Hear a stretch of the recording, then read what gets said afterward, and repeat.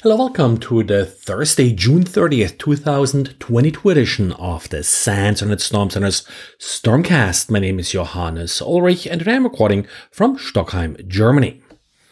Today's diary, we got one from Rob. He sort of took a quick informal survey of different multi-factor authentication applications that you typically have on a phone and how easy or difficult it is to move those authenticators to a new phone.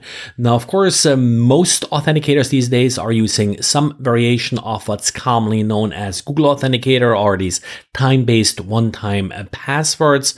They tend to be reasonably easy to move if the application cooperates in allowing you to do this. And of course, many password safe applications are supporting now this form of authenticator.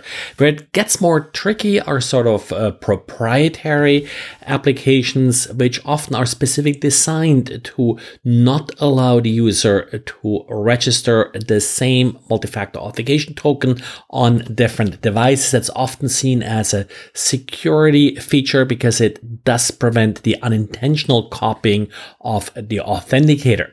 In these cases, I actually would probably still prefer if organizations are allowing registering multiple authenticators in order to make the move to a different phone easier. And then we also have a new Managing Human Risk report from SANS Security Awareness, targeting professionals who are dealing with security awareness programs. So really not so much about the different awareness topics, but really more sort of how these professionals work within organizations.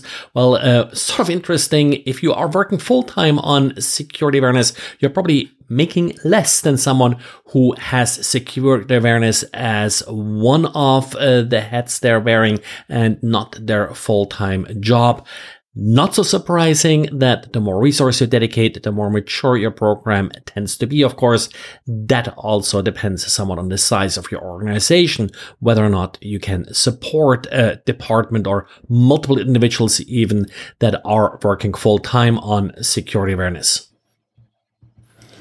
Back a couple of weeks ago, Microsoft, as part of its June patch Tuesday, did release a patch for CVE 2022-3137, privilege escalation vulnerability in the service fabric containers. Now, back then, you may not have taken it that terribly serious because it didn't have a very high CVSS score, 6.7. After all, only in big quotes here, privilege escalation, but this is actually a full container escape, and now Palo Alto did release details regarding the vulnerability with probably enough detail to actually create an exploit for it. That there's quite a bit sort of proof of concept style code included in Palo Alto's blog post.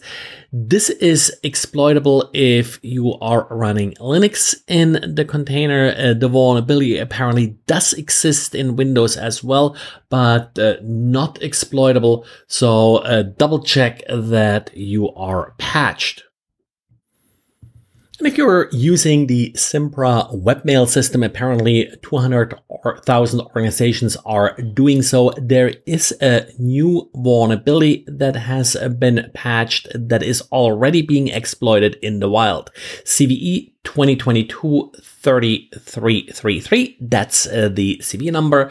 That is a file write vulnerability linked to the unrar utility that's being used by Simpra. And it's one of those typical vulnerabilities with these decompression utilities where the code doesn't properly sort of sanitize any paths that are used inside an archive, and that leads to an arbitrary file write vulnerability, which, once you are writing files to the right location, does lead to remote code execution.